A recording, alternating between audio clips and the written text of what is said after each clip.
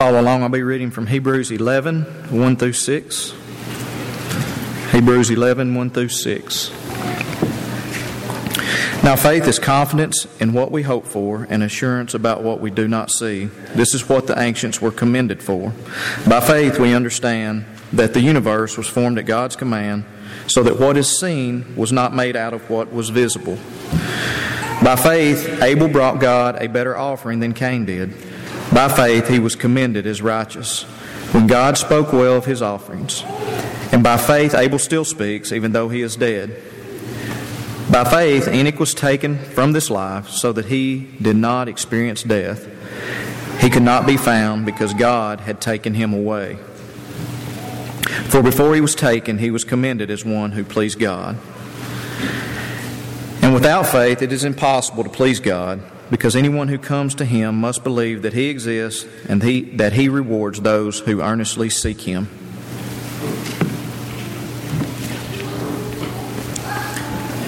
Thank you, Ryan. Good morning, church. Thank you so much for being here today. I want to encourage you to pick up a bulletin and notice all those announcements that we have pertaining to our church family and all the things that we have going on. I want to remind our men about our men's retreat. I'm sorry, I just came from a retreat. So my brain is still asleep. At retreats, you get sleep, but you do not get rest. And so I'll talk a little bit more about that in a minute. But our men's night out is coming up this Thursday, April the 19th. We'll be going to JR Steakhouse over in Eastview. If you can go and be a part of that, you're encouraged to sign the list in the foyer. The bus will be leaving at 6 p.m. I want to encourage you to be praying for our young people who are on the retreat this weekend over at Horton Haven Christian Camp, which is right beside Henry Horton State Park, just outside of Columbia. And we've had a great time this weekend. There's about 45 to 50 there missing from our assembly this morning. But I want you to know, on the schedule, they are scheduled to be worshiping right now as we are. And so they worship with us, though not with us in number here. But do keep them in mind as they will be traveling back today.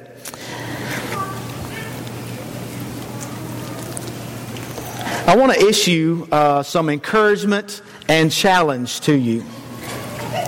Both of way of something that came out of our Feeding Our Teen Challenge group this past week, and also of our young people at the retreat this week.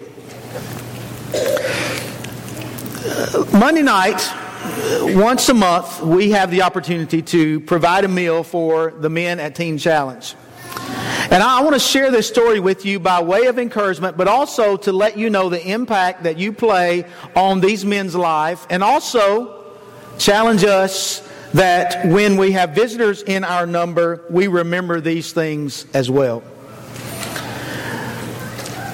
This past Monday night, there's some new men in the group. One guy in particular has been there about a month. And they're going around sharing things and appreciations for what we do for them. And this gentleman, not solicited, with no preconceived ideas, made this statement. You remember a few weeks ago, they came to our Sunday night service. And this is what this man, who, the way I understand his past, when he came to the program a little over a month ago, he was in bad shape. He's an older gentleman, and Vanderbilt actually sent him down here. And he's improving, but I want you to pray for him as well as the other guys, because the way I understand it, he's also still struggling. But he said this. We go to a lot of churches in this program. He said, but the other Sunday night when we came to this church family, and when we come here to be fed, because of the people who came up and spoke to us, we felt more loved and more ministered to than anywhere else. Amen? And I want to commend you for doing that, because that's not always easy. But I want to commend you for doing that, but I also want to continue to challenge us. Whenever we see anyone in our assembly, whether it's the men from Teen Challenge or whoever, let's make sure we're the ones that go speak to them. Because I'm here to tell you, it makes a difference. And it made a difference in that gentleman's life. And so I just wanted to share that with you and encourage you and challenge us to always be aware of who is in our assemblies and who is here, so that we can always make people feel welcomed and loved and ministered to. Darrell Bell. Turn your Bibles, if you will, to the book of John chapter 4. John chapter 4. We're going to look at the end of chapter 4, and we're going to talk about faith. I appreciate Ryan reading to us from Hebrews chapter 11 and reminding us about faith and that it's impossible to please God without faith. Darrell Bell tells a story about Fred Craddock mentioning some things to some ministers one time, and he said, "To give my life for Christ appears glorious. To pour myself out for others, to pay the ultimate price of martyrdom. I'll do it. I'm ready, Lord. I'm ready to go out in a blaze of glory." He continues on and he says, we think that giving our life, giving our all to the Lord is like laying down a $1,000 bill on the table and saying, "Here it is, Lord." And he goes on in this illustration and in this story, and he says, when actually what is being done when we offer our all, it's like taking that $1,000 bill, taking it to the bank, and having it deposited and cashed out in the sum of quarters. And so as we go out through our life, we're putting 25 cents here and 50 cents there. And imagine, if you will, a stack of quarters that adds up to $1,000. And so each time we do something for the Lord, we're adding on that coin and building that stack. And that's what we want to talk about this morning, is how faith grows. And we see in this nobleman at the end of John chapter 4 how his faith grows. And that's what we want to focus on and think about this morning. That we don't want our faith to remain where it's at. We want our faith to grow. And so I want to issue this challenge before we get into talking about this nobleman. I was thinking about this as it related to our retreat. In fact, many of you have seen the T-shirt. The book has on the front of it the same thing the T-shirt does. And on the front of it, it says, "He," and a greater than sign, "me." And the whole weekend, we've been talking with the young people and even reminding ourselves that He is greater than me. In other words, we spend time on the weekend to say, you know what, I need to be growing. I need to be different. I need to be challenged to remember God is greater than me.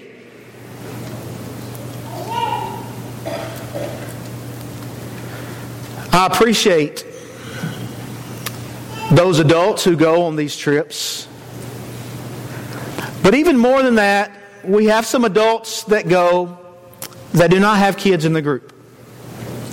And we started the lesson off talking about the impact that we play, the role that we play, that sometimes we don't even realize it. Well, to one of those adults last night, several of the young people said in the open session when they're giving feedback to each other how much they appreciated those individuals.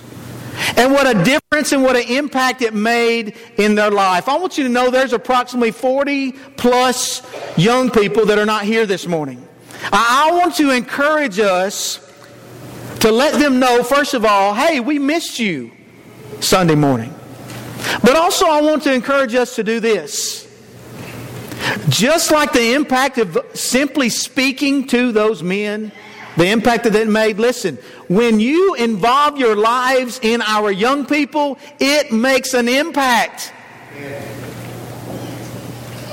And what better way to challenge our young people and help our young people as we think about faith growing and increasing and moving, for our young people to look at adults who say, you know what? I don't want to remain where I'm at in my faith. I want my faith to be stronger. I want my faith to grow. Therefore, I'm going to encourage you young people, whether it's through notes, whether it's through speaking to them, whether it's through being involved in what's going on in the youth ministry, and our children, our young children. Our young people and our children, they need adults to look up to. And I want to tell you, it makes a difference.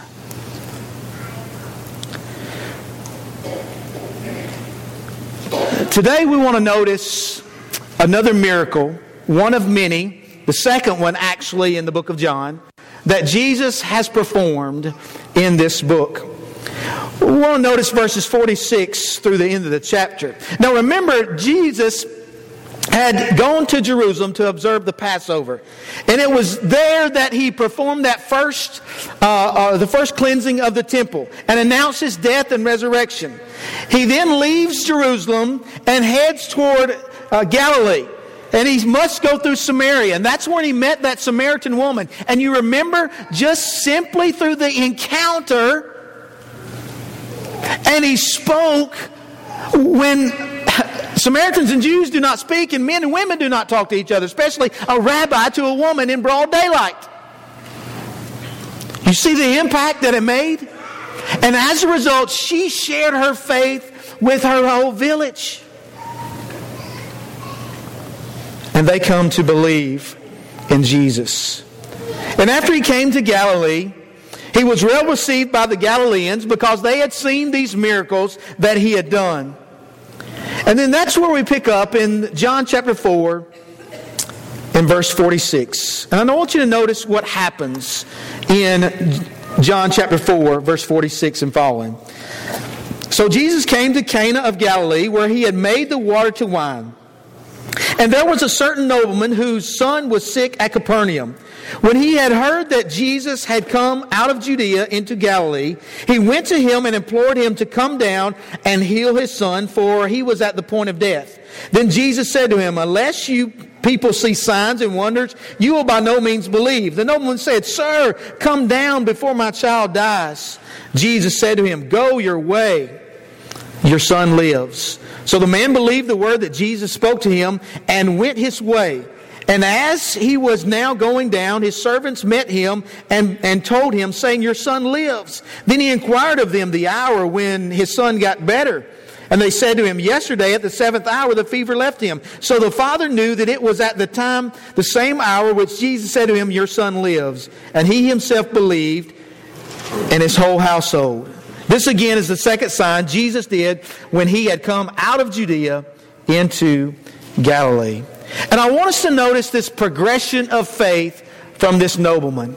Notice in the first place that the nobleman, he came to Jesus with a crisis faith.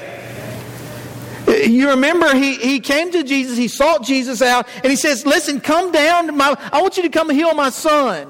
And then Jesus makes this statement, "Listen, unless you people see signs and wonders, you will by no means believe." And he says, "Listen, come down."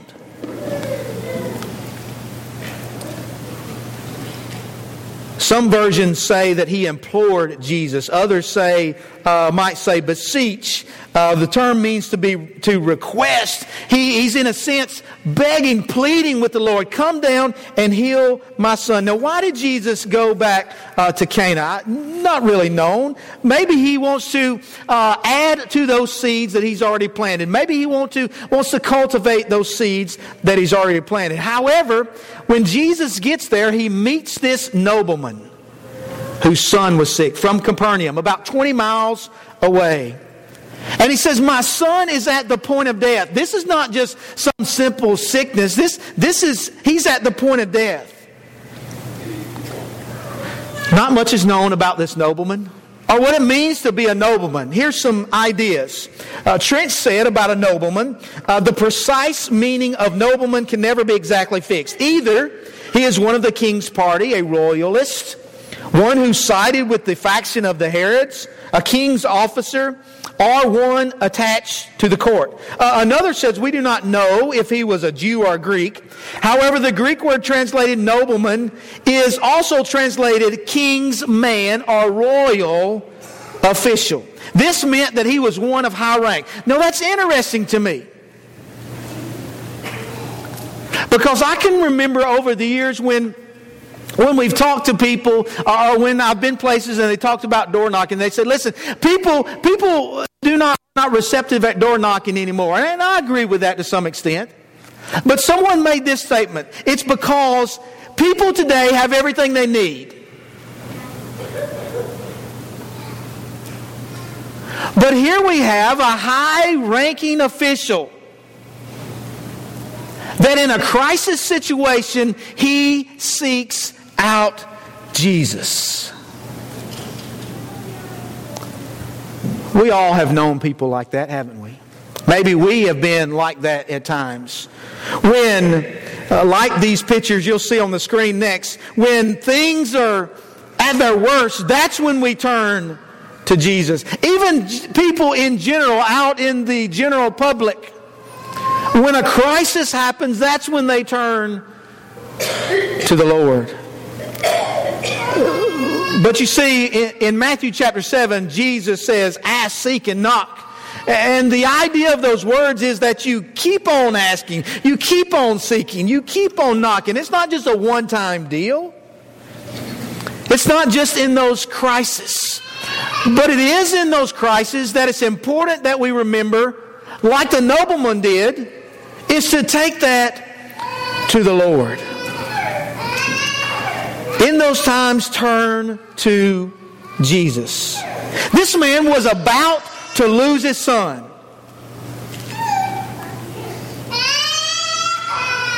He was about to lose his son, and he knew there was nowhere else to turn except for Jesus. Nowhere else to turn except to Jesus. Where do we turn in crisis? When our faith is in crisis, where do we turn? This nobleman, this man, person of high rank, probably wealthy, he knew that the place to turn to was to Jesus. It is interesting that when people in their crisis and in their crisis faith, when they come to Jesus, that Jesus never turns them away. He doesn't turn them away. Let us remember to also strive to be like Christ. When people come to us with a crisis faith or in a crisis, that we seek to be like Christ. He is greater than me. We seek to be like Christ and not turn them away, but to show compassion. Now here's an interesting illustration that fits perfectly here. When we think about the compassion of Jesus, one of the ways Jesus taught people how to be compassionate is by His own example, but also by stories. And so you remember in Luke chapter 10, He tells His listeners about the Good Samaritan. Now, we remember, Jews and Samaritans do not like one another, right? And they deal with each other as little as possible. And so as the story goes, this man falls among robbers. And along comes a priest, a churchgoer, someone involved in the work of God, right? And they see this person, likely a fellow Jew, and they walk by on the other side and keep going. I'm too busy, I have things to do. Maybe they did. Along comes a Levite. Levites were in charge of keeping up the temple. And he sees the guy and he passes by on the other side. He likely too had things to do. Things to be involved in with the work of God. And he passes by on the other side. And Jesus says, listen, along comes this Samaritan. The unlikely person to reach out. We're so glad you're here.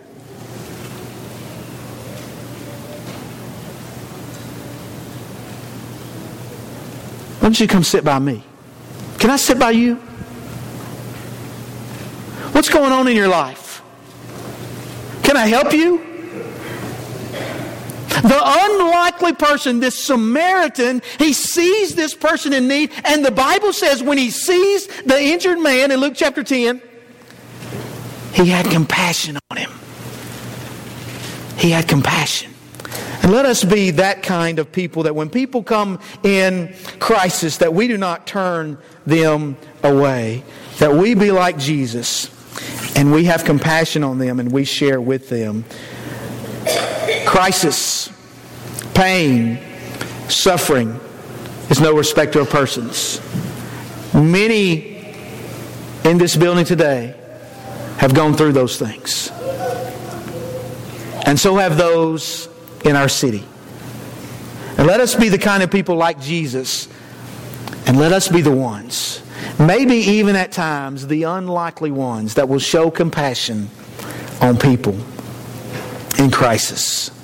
But notice in verses 48 and 49 that this high-ranking official, this nobleman, his crisis faith then moves to a confident faith.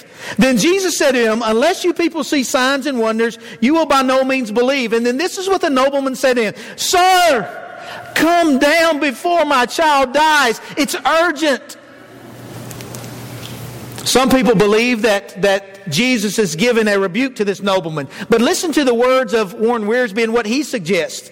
This was not a rebuke of this nobleman. Rather, it was our Lord's lament at the spiritual condition of the people in general, both in Judea and Galilee. Do we look out in the world and lament at the spiritual condition of the people we're around? We should. We should. You see, the fact of the matter is, this nobleman, this high-ranking official, he had heard about the things that Jesus had done. What do the people think about Christians and what Christians have done? Will they come to us in crises? Will they come to us when in confidence, knowing, hey, if I go to Christians, they will take this matter to Almighty God? James Kaufman said, the faith that falls down before the Lord and pours the soul's agony at His feet is always the beginning of something better, as is proved here. You see, in his crises, he goes to Jesus because he has confidence. His faith is confident in that if anybody can take care of this matter, it is Jesus. He moved from a crisis faith to a confident faith. During the deepest, darkest days of the apartheid in South Africa, this was a time when discrimination was taking place. When the government tried to shut down the opposition by canceling a political rally, the Archbishop declared that he should hold a church service instead. In St. George Cathedral in Cape Town, South Africa, it was filled with worshipers. While on the outside, the cathedral was surrounded by a great police presence trying to intimidate the worshipers. And while the Archbishop was preaching, they entered the cathedral armed and lined the walls. They took out notebooks, waiting to write down what he said. But the Archbishop would not be intimidated. He preached against the evils of discrimination, declaring it could not endure. At one point, he addressed the police directly and he said, "You are powerful, you are very powerful, but you are not gods, and I serve a God who cannot be mocked. So since you've already lost, I invite you today to come and join the winning side." And with that, the audience erupted in dance and song. And the police did not know what to do because their intimidation had failed. And you know what? Satan works that way. He's trying to intimidate us and say, you can't make it. And we should stand up and declare, you know what? I can't make it by myself. But I serve a God who cannot be mocked. I serve a God who I have confident faith in that He will deliver. And that was the message to the churches and the Christians in the book of Revelation. Endure. Because we serve the living God. We are on the winning side. Do you remember in Mark chapter 5, the confident faith of the woman who had the flow of blood? You remember all these people were around Jesus as he was going through this area. And the Bible says he's actually going to take care of healing another person. And as this crowd is around him and pressing against him, this woman, she comes, she says, listen, if I can just touch the hem of his garment. Folks, that's confidence. I know if I can just touch the hem of his garment, I can be healed. And so she reaches through that crowd and she touches the hem of Jesus' garment and she's healed. She feels it. And Jesus realizes power has left him. And he says, who touched me? And his disciples said, all these people around? And then once he turned to the woman, she was afraid. But he says, woman, your faith has made you well. She came to Jesus with a confident faith. And this nobleman, this high-ranking official, knew if anybody could take care of his child, it was Jesus. And he moved from coming to Jesus only in a crisis with a crisis faith to that confidence that Jesus could do it. And then Jesus confirms his faith in verse 50. Then Jesus said to him, go your way, your son lives. So the man believed the word that Jesus spoke to him and he went his way. Jesus confirmed his faith. He believed the word of Jesus and he went his way. While Jesus wanted people to have simple faith in him, coming to him out of faith, even if it's in a time of crisis, he wants people to come to him. He wants people to have confidence that Jesus is the one that can bring healing. And that's not always physical healing, but spiritual. John chapter 14 and verse 11, you remember what Jesus said? Believe me, and believe that I am in the Father and the Father is in me, or else believe me for the sake of the works themselves. You see, he tells those people, listen, if you're not going to believe me, I'm here in the flesh, at least believe because of the works. The nobleman came to Jesus because he had heard. He had heard, and he came to Jesus. I'm reminded of the confirmation of the faith of Abraham. Do you remember when God comes to him and he tells him in Genesis chapter 22, listen, Abraham, I want you to offer Isaac your son. The promised son, by the way. And so he gathers his materials and he gathers his son and he gathers some helpers and he goes off to the mountain to pray or to worship. And they get a little ways off and he tells the servants, stay here. The boy and I, we're going to worship the Lord. And his son Isaac asked him, Father, we're going to worship. Where's the sacrifice? The Lord will provide. They build the altar and they gather the wood and it even binds Isaac his son and he lays him on the altar. That must have took faith. And Abraham is there with his knife ready to take the life of his promised son.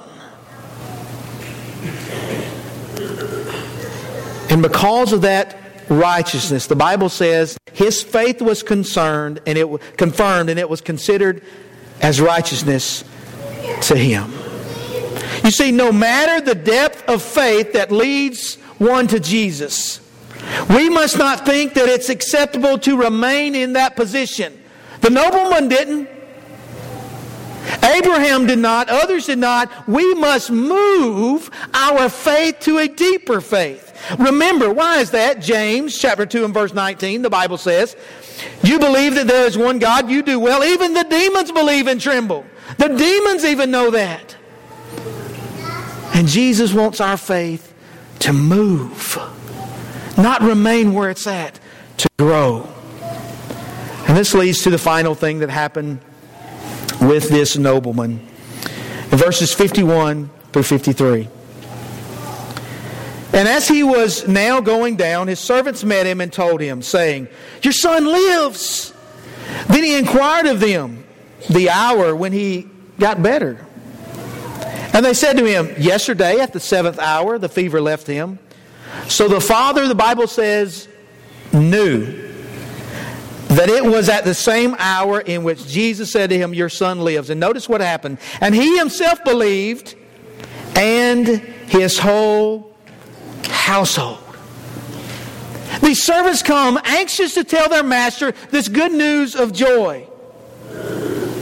And then he realizes, listen, when was it? When Jesus said, "Your son lives." I wonder if maybe the nobleman thought, because Jesus says it, I believe what Jesus says. I've come to him in confidence. I wonder if he thought that maybe in time his son would get better. But you see, it was revealed to us that it was when Jesus says, "Your son lives." He believed that Jesus was of God. And he shared his faith and his belief with his family. You see, he come from a crisis situation. He had confident faith that Jesus was the only one he could turn to, and Jesus could take care of the matter. Jesus confirmed that, his faith. And now, guess what? It continued moving. It didn't stay there.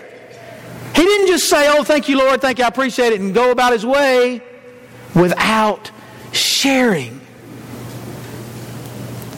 what had happened in his life. Do you remember in Acts chapter 16, the Philippian jailer? Paul and Silas, they're praying and singing at midnight. And while they're doing that, this earthquake comes and breaks all the chains and breaks the doors, and the jail is falling apart, and all the prisoners are released.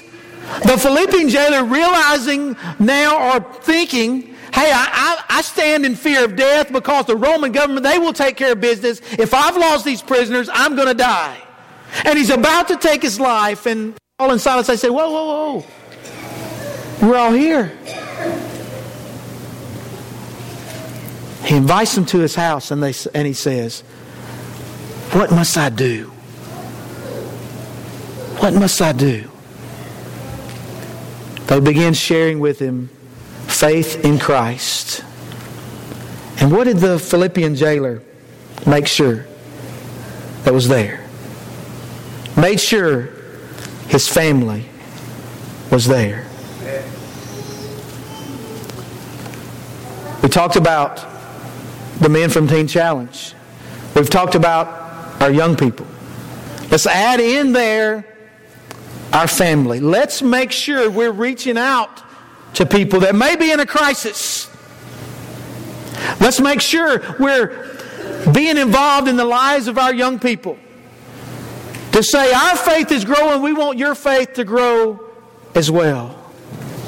And let's never forget those people that we love and care about the most.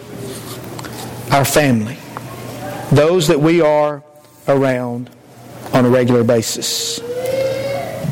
Has your faith moved or grown recently? Maybe in the past few months or the past few years. Here's a question for us to contemplate this morning. If not, why not? If not, why not? Let's continue to place our faith in Jesus. Let's seek Him during times of crisis, showing our confidence in Him.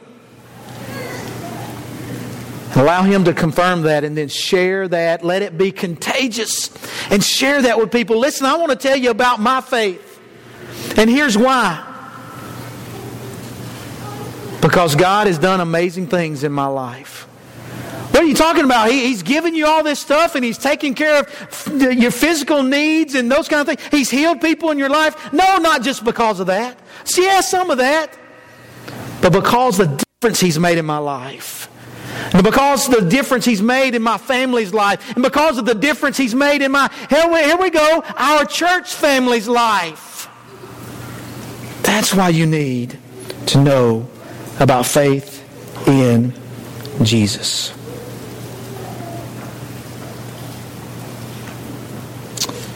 The faith of this nobleman grew because of his encounter with Jesus. How about us? How often are we having encounters with Jesus? You see, most people, including our families, would rather see our faith in action than to hear us talk about it. Amen? They want to see it in action. And young people, I'm telling you, are the most observant.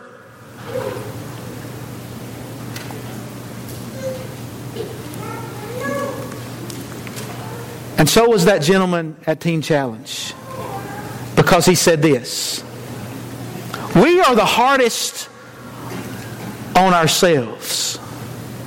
And so when someone else is getting on us and being a little hard, we notice that 10 times more than some other things. But we also notice when people show genuine love and compassion. And that's a powerful statement of faith. In closing, I want to share with you a story about a tugboat, the tugboat Cahaba. This happened in 1979, and I have several pictures here, so as I'm telling the story, I want you to notice the progression of what happens. This happened, he was headed down the Tombigbee Waterway in Alabama. The river was flowing fast. The water was flowing fast. It's obvious that the water had risen. He pushed the barge of coal through the area up under the bridge. But yet this boat couldn't make it itself. And he began putting his 1,800 horsepower twin engines in reverse to get away. But he moved slightly, and when he did, the boat started turning. And the force of the water forced the boat down under the bridge, and in astonishment, with the captain and crew still on board, rolled under the bridge, and to the astonishment of the onlookers, it came back up on the other side and landed in the upright position with its engines still going and the captain still at the wheel. Why?